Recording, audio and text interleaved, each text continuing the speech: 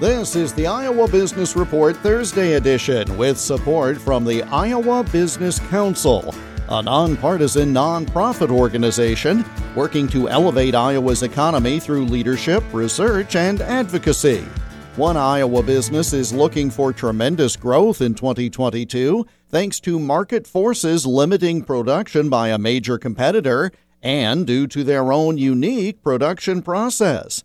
Dr. Lou Honoré is president of Environmental Lubricants Manufacturing based in Grundy Center. So we have got a tremendous interest in sustainability on one side. Then we have got this company that one of the best companies in the world that goes up in flame, unfortunately, and that creates a shortage of grease supply within the country. It really put us on the map suddenly, which we are very pleased with. In fact, we're looking at a major expansion coming this March. We're going to triple our production to just keep up with all the interest we've got this year.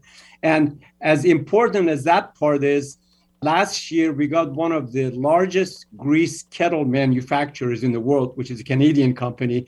They came and got a worldwide marketing right to the technology so they can put this technology all around the world. So we're going really on two fronts now. On one hand, we're manufacturing bio-based products with microwaves to sell it to our customers and so on. On the other hand, we are promoting the use of microwave technology to be used for food and industrial processes and the greases.